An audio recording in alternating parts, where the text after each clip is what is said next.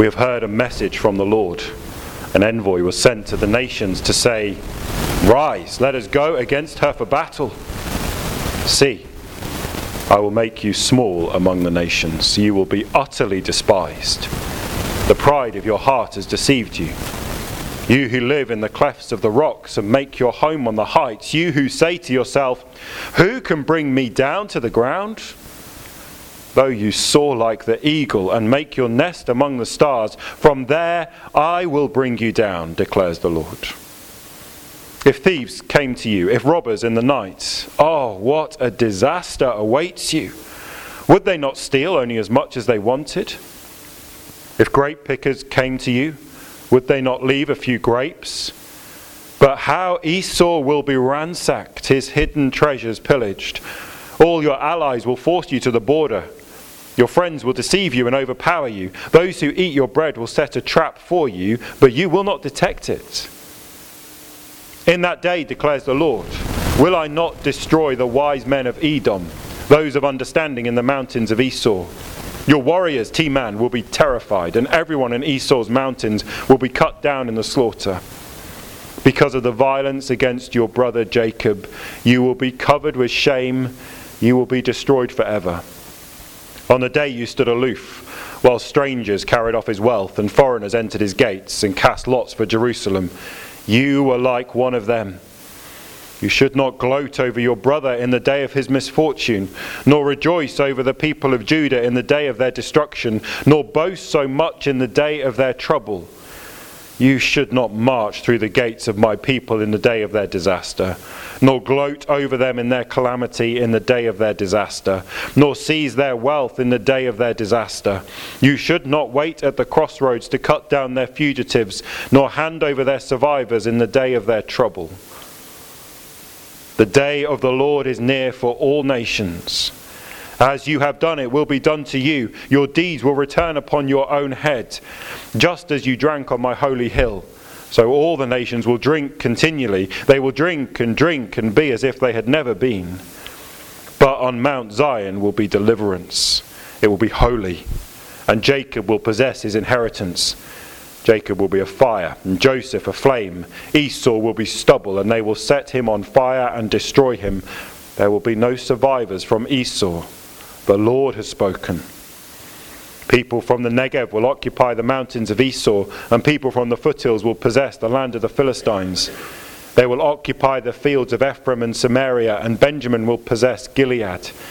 This company of Israelite exiles who are in Canaan will possess the land as far as Zarephath. The exiles from Jerusalem who are in Sepharad will possess the towns of the Negev. Deliverers will go up on Mount Zion to govern the mountains of Esau, and the kingdom will be the Lord's.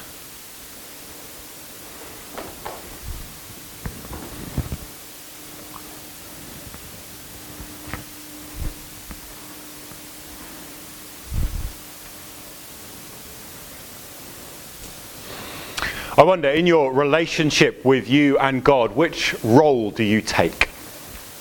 Are you the designer, or are you the designed? Are you the creator or the created?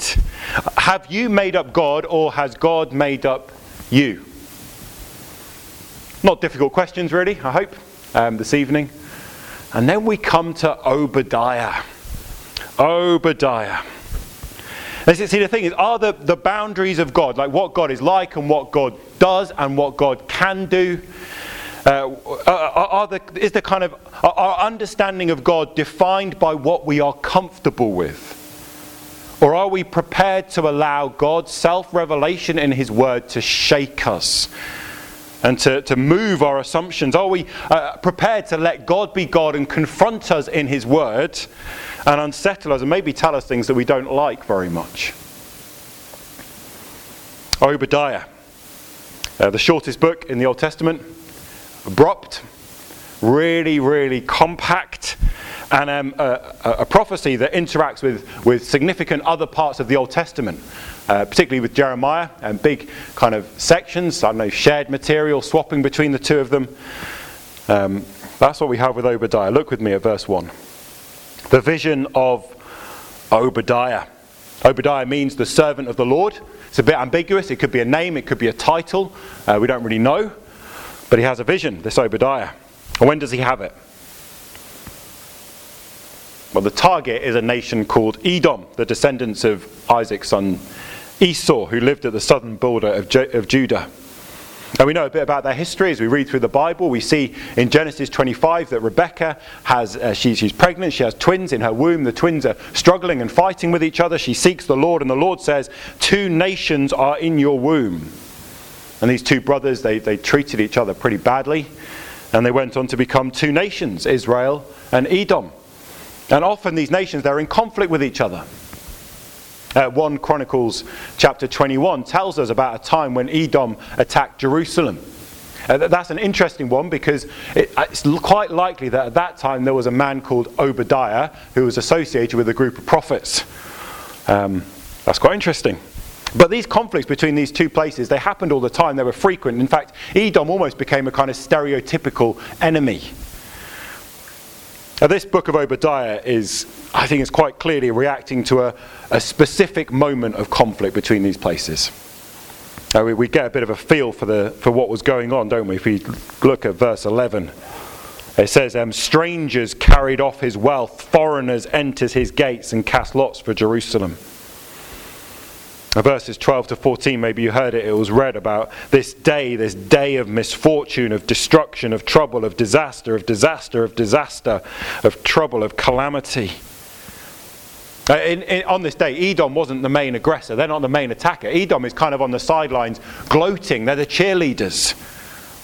I think the most likely event was what happened in 586 BC when the mighty armies of Babylon, they'd already invaded, but eventually Jerusalem fell to them and the people of Jerusalem were either slaughtered or exiled. It was an event which really was beyond catastrophic. Awful times. The suffering was unimaginable. The brutality of it was sickening. And for these people of Jerusalem, what compounded the awfulness was that as this happened to them, it felt to them that God had abandoned his people and forgotten his promises, or that God just hadn't been able to control things and he'd lost grip of everything and he'd been kind of overtaken by a greater power. In that time, just afterwards, in Psalm 137, the psalmist laments by the rivers of Babylon. And in that psalm it says, "Remember, Lord, what the Edomites did on the day Jerusalem fell. Tear it down," they cried, "tear it down to its foundations." Seems that Obadiah, this prophecy of Obadiah, is located at these times. And as the prophet, through the prophet, foretells the destruction of Edom, it seems to be looking forward 33 years to 553 BC when the Babylonians again attacked, but this time Edom, and they fell. The vision of Obadiah. Who's listening? Who's the audience here? We're told this is what the sovereign Lord says about Edom. A message about Edom, or it could say a message to Edom. Who's Obadiah speaking to? Is he speaking to Edom? Has he gone to Edom to tell them this? Maybe. I wonder what they would make of it. Or is he speaking to the people of Judah about Edom? And if he's speaking to them, we need to think, where is he located? There are 2 options really.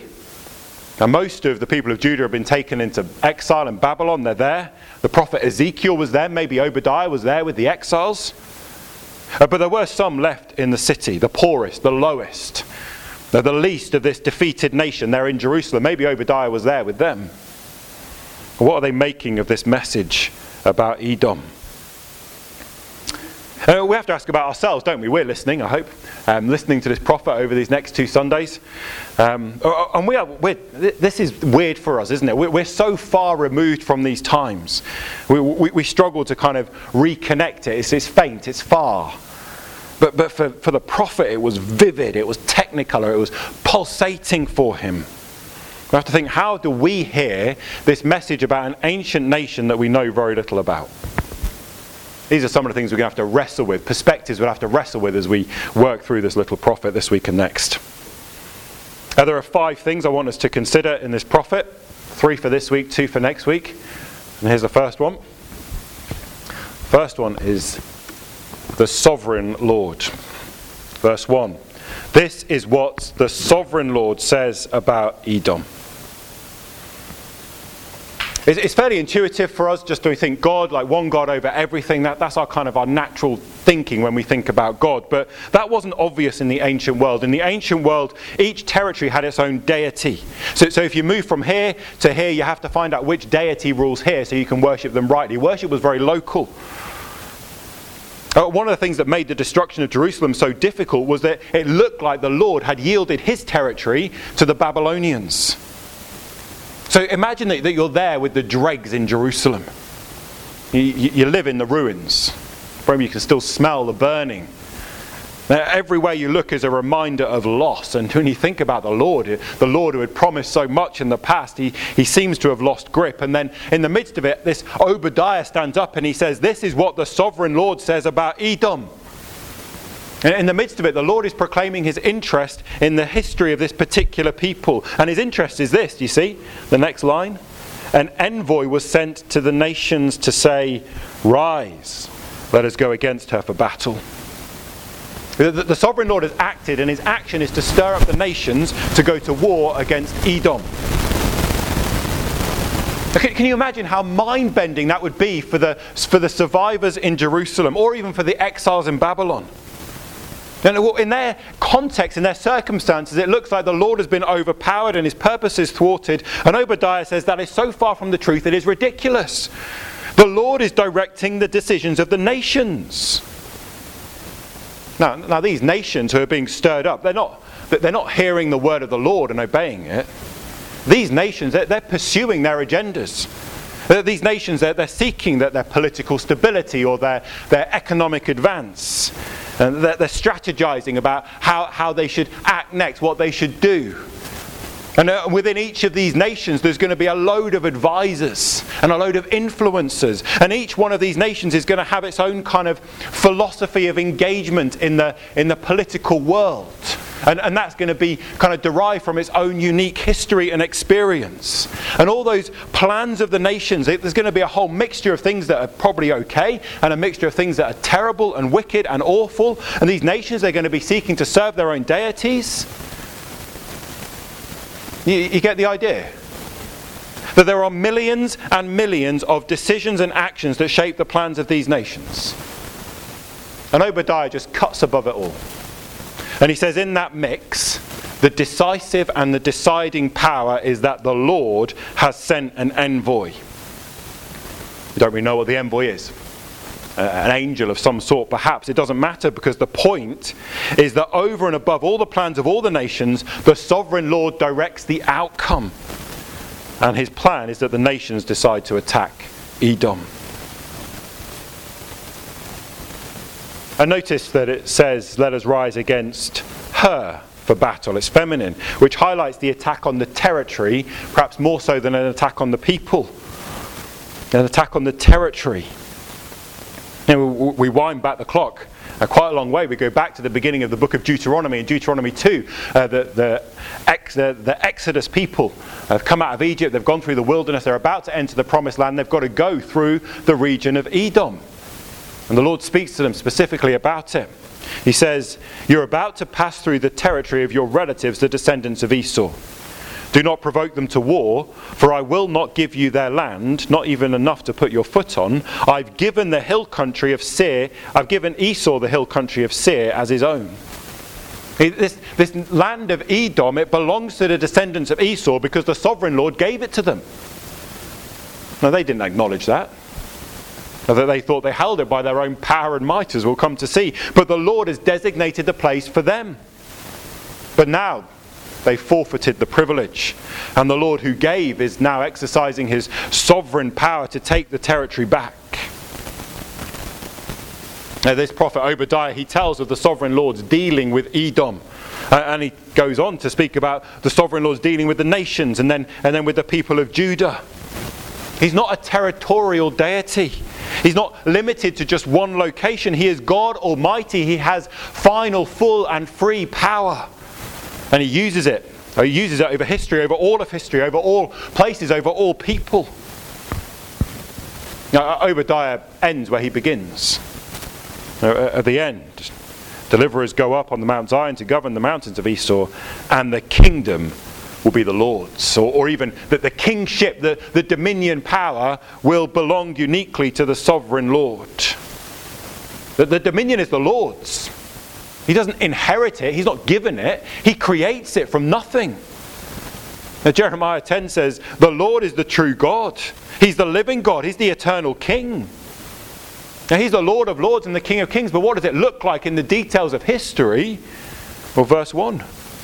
The sovereign Lord exercises His purposes through those millions and millions of decisions of people in different places to bring about the destruction of Edom.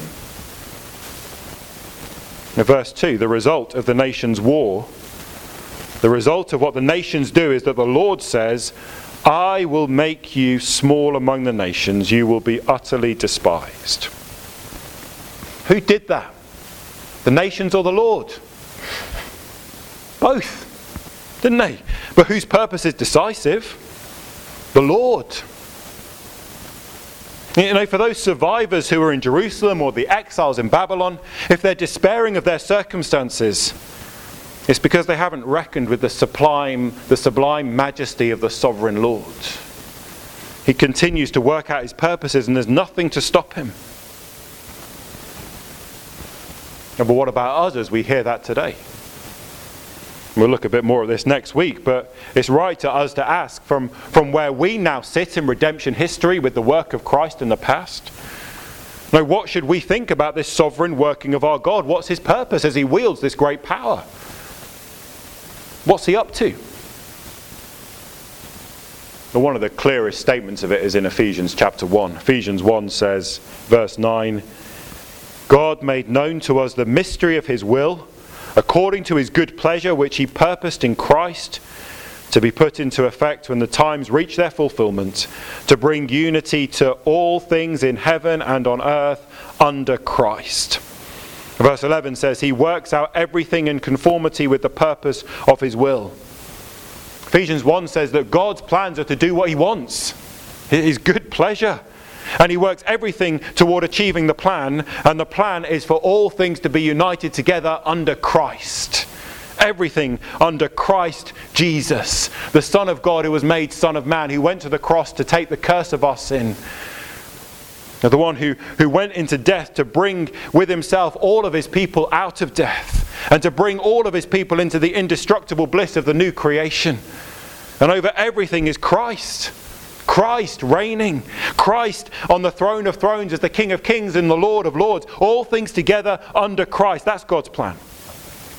And in eternity the redeemed will say, worthy is the Lamb who was slain, to receive power and wealth and wisdom and strength and honor and glory and praise. That's God's ultimate purpose. But bring it back into Obadiah. As we begin to read Obadiah and we see this, that the Lord directing the nations to war, we say, why is the Lord directing the nations to war against Edom? What's His plan? Well, ultimately, God is acting out this kind of exhaustive, this meticulous control over these billions of decisions and plans of men, including the nations warring against Edom. He's working these things out in conformity with His plan to bring everything together under Christ. Apply that to the way we see the world around us. And what does the world look like to us today? Maybe times when we empathise with the dregs in Jerusalem, bewildered, baffled, despairing maybe. We read the news and we think it's just all madness, isn't it? It's chaos. We look at our lives, or the lives of those around us, and we think it doesn't make sense. John Piper wrote this. He said, no Christian should have the jitters that the world, or their lives, are careening out of control toward a meaningless catastrophe.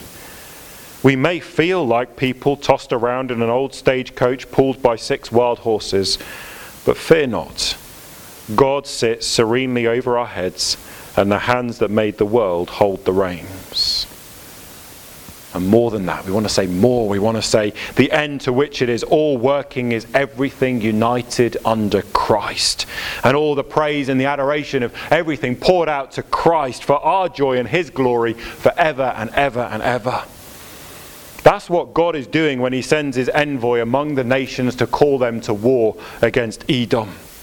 And Obadiah's message is kingship and dominion. It belongs to the Lord. The Lord is sovereign. And how does that sit with you? Now, if the Lord's ultimate purpose of dealing with Edom was the uniting of all things under Christ, do we know anything about his more immediate purposes of what he's trying to do? Well, the second thing to see in Obadiah, the deception and the defeat of pride. Now, why is the Lord doing this? What's his problem with Edom? What is he against? Well, we're told straight away, aren't we? Verse 3. The pride of your heart has deceived you. You who live in the clefts of the rocks and make your home on the heights. You who say to yourself, who can bring me down to the ground? Pride. I think Obadiah tells us three things about this pride. First of all, it is deceptive self-confidence. What's Edom saying? Who can bring me down? I am untouchable. I am secure. I am safe. Classic pride. The idea that we are independent.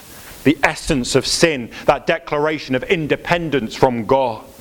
Right there when Adam and Eve sinned in the garden. They refused to rely on the Lord and his word. They denied the fact of their dependence, that they attempted to define themselves on their own terms, and by doing so ended up redefining who God was. But it's deceptive, isn't it? You see that this pride of your heart has deceived you. How are they deceived? Well, they're deceived about their security. They've built their home, they did it themselves, and they say, we're safe. You can't touch me. Who can bring me down? Nonsense, isn't it? Complete nonsense. No, the only way to have that kind of security is to have complete knowledge of every threat and danger that might possibly come to you and the power to resist them. The only way to have that kind of security is to be God or to be held by God. And to have that confidence in themselves is to think that they're God. They wouldn't put it like that, of course, but that's their deception. Who can bring me down? It's all about them. It's self-centered, isn't it? They're thinking about themselves, that the measure of everything is me. That their security is based upon what they have done. They have made their home. They have built it. Of course, just a moment reflection shows how wrong they are. Every breath they take, every beat of their heart, every moment, the atoms of their existence continue to be. They are living proof that they are derived and dependent. It's like a little child walking along a wall, maybe a wall like this, and the parent is holding their hands as they walk along, and really the parent is carrying them as they go along, and the child is saying, look at me, look what I'm doing. It's fine if you're a child, isn't it? But it's pervasive in the human heart. We're all bent towards it. It can come out in all kinds of ways, this pride. We'll see next time how it came out in Edom's attitude towards others. But there are many ways, simple ways that pride is seen. Pride struggles to be thankful. Do you? To give thanks is to acknowledge we haven't done it. Now, pride struggles to say sorry. Do you? Pride struggles to ask for help. The pride struggles to take God at his word. Now, when God's word teaches ways that are in conflict perhaps with our contemporary culture, at the moment that's going to be about sexual ethics or marriage or abortion or gender issues. Pride says, I can't accept what God says because pride says I am more loving than God, or I know better than God. When God's word teaches about his sovereignty or about his judgment or about hell, pride says I can't accept it because pride says I'm more compassionate than God. It's a deceptive, distorted understanding of who we are, of who God is and of who we are in relation to him. Pride is deceptive self-confidence, and it's not sustainable. Edom says, who can bring me down to the ground? Well, they haven't reckoned for the one who holds the destinies of all. Verse 4, though you soar like the eagle and make your nest among the stars, from there I will bring you down, declares the Lord. It doesn't matter how far they go, it doesn't matter how high they imagine themselves to be. They can never put themselves beyond the reach of God. They don't believe it, of course. They think they're free. That they soared in the pretense of their freedom. They celebrated that they were without limits. I think it was Piper again who said, freedom from God feels exhilarating, but it's the exhilaration of skydiving without a parachute. The Lord says it doesn't matter how high you are. It doesn't matter how safe you think you are. It doesn't matter how untouchable you think you are. Even from there, I will bring you down. It's not sustainable, and it must not be sustainable. Must not. See, what Obadiah is doing in his prophecy, he's showing that the Lord is sovereign. Dominion belongs to the Lord. And so therefore we have an inherently unstable condition when the pride of man rises up. The sovereignty of the Lord and the sovereignty of self, pride, they can't coexist. And it must not, pride must not endure, because the Lord is sovereign. In Isaiah 2 it says, the Lord Almighty has a day in store for all the proud and lofty. For all that is exalted they will be humbled. The arrogance of man will be brought low, and human pride humbled. The Lord alone will be exalted. And what would happen if the Lord was not against the self-exaltation of human pride? And what would happen? And what's God's purpose in the world? Ephesians 1 is to bring everything together under Christ. Ephesians 1:6 says it's the purpose is to the praise of his glorious grace. The purpose is for all things to be under Christ, where the redeemed will find all delight in praising the beauty of God's astonishing grace. The Lord must be exalted because he alone is worthy of all praise. And under that, humanity's greatest happiness is found when we set the greatest good as our greatest treasure. That is the imperishable bliss when God is exalted and our joy is found in him. But pride stands square against God's purpose. Pride exalts self, and so it cannot exalt Christ. There's only going to be one end. Now, the Lord must not share his throne. Eternity and all happiness depends on it. Now, those exiles in Babylon and the survivors in Jerusalem, everything they'd known and loved had been turned upside down. And in the mix of what was going on, the angst, the confusion, this message of Obadiah is that they must reckon with God. The Lord is sovereign. His plans will prevail. All the proud and the pride will be brought down. They must reckon with God. And so must we. They're not God as we want him to be. Not God who kind of conforms to the expectations of the world around us. Not God who can be packaged and kind of put away. Not God who can be ignored most of the time. But God as he is. God in his sovereign glory. God who must be exalted. God who will bring down the proud. Not just those of Edom, but those of all people. Now, our pride cannot survive before God. It must not. And our pride will be defeated willingly or not. But it will not prevail because the Lord alone will be exalted. All things will be under Christ. And either that is the joy of our hearts or the terror of our eternity. But it will be. We must reckon with God. We must. I wonder if you do. I reckon maybe one of the reasons that we draw back from the Lord, we struggle to reckon with him, is we very quickly create a caricature. Now, we hear of the sovereignty of God and we imagine him as cruel and harsh and detached. Or we hear that he will bring down the proud and we imagine him as cold and exacting. We've got to reckon with God as he is, and when we do, so often we're going to find ourselves astonished at who he is. Here's a third thing for us to see in Obadiah this evening. Is the terrible and tender God. Now, there's no mistaking as Obadiah launches into that what will happen to Edom. It's very clear, isn't it? The Lord says, I will bring you down. Verse 2, I will make you small among the nations, you'll be utterly despised. Verse 5 elaborates on the extent of what is coming. He uses a couple of images. Thieves, if thieves come to you, if robbers at night, oh, what disaster awaits you. Would they not steal only as much as they wanted? If grape pickers came to you, would they not leave a few grapes? But how Esau will be ransacked, his hidden treasures pillaged. So, if a thief comes, he comes and he just picks and chooses the things that he wants and then he goes. He leaves something. Or when someone passes through a vineyard gleaning the grapes, he doesn't take all of them. He just takes what he needs. But that won't be the case with Edom. They're about to be obliterated. There's no consolation. Everything is going to be lost. There's nothing to protect them from the judgment of the Lord. The Lord is wielding his dominion, his supreme, unmatched dominion against Edom. They cannot run and they cannot hide. Now, next time we'll think a bit more about the justice of it. But it's right that we just pause and I guess think for a moment about how terrible it is to fall into the hands of the living God. You can't play with him. He's the mighty one. He's the creator. Now we kind of humanity today, we barely understand the universe, do we? Now, the greatest experts among us have only just scratched the surface of a particular specialism among myriads of specialisms.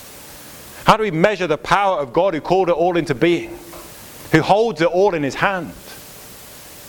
Now, how do we comprehend the infinite power of the one who directs the affairs of all people, all times, and does so in a way that preserves human desiring and deciding? And the more we think about it, our minds begin to crumble, don't they? Our imaginations begin to break as we consider all of that power, let alone that holiness, to be directed against us. That's what's happening to Edom. God is saying, I'm against you, and I will bring you down. There's nothing that comes close to how awful and how terrible it is to fall into the hands of the living God. And then in the middle of verse 5, the Lord, he interjects into his own declaration and he says, Oh.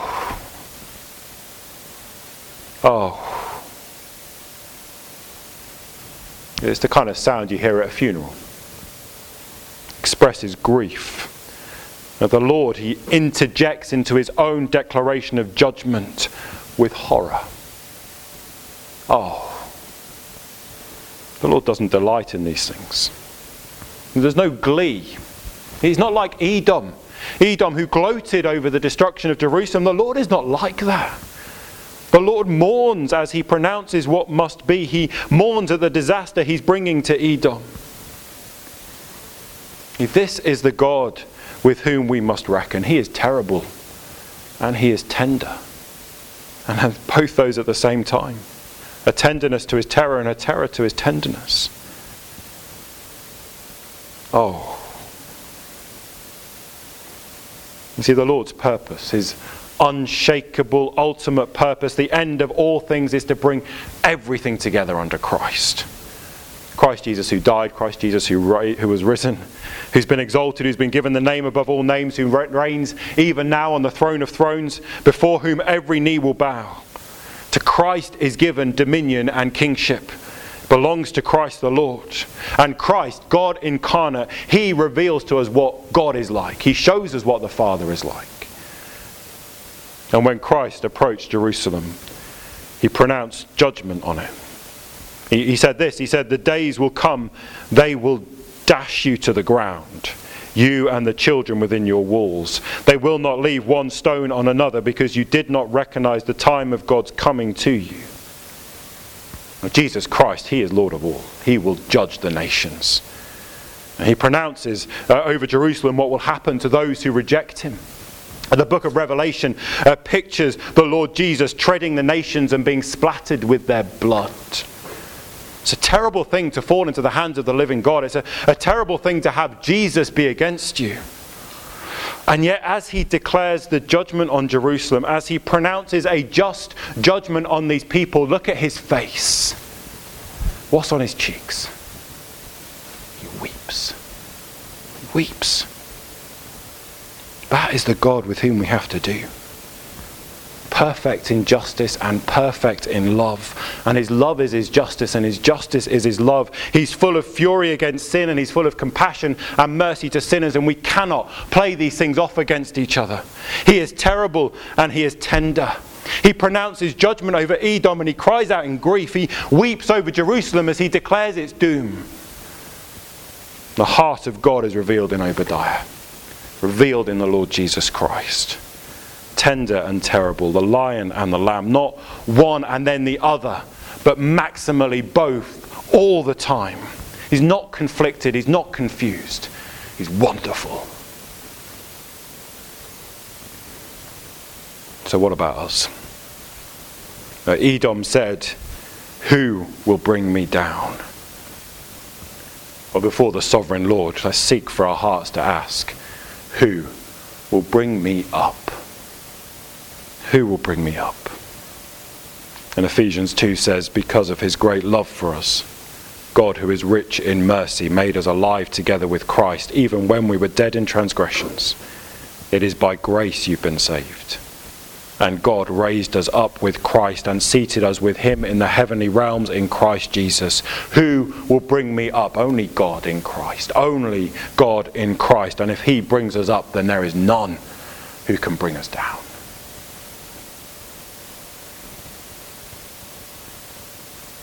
Let's just take a moment of quiet. Now ask the Lord what he's putting on your heart this evening.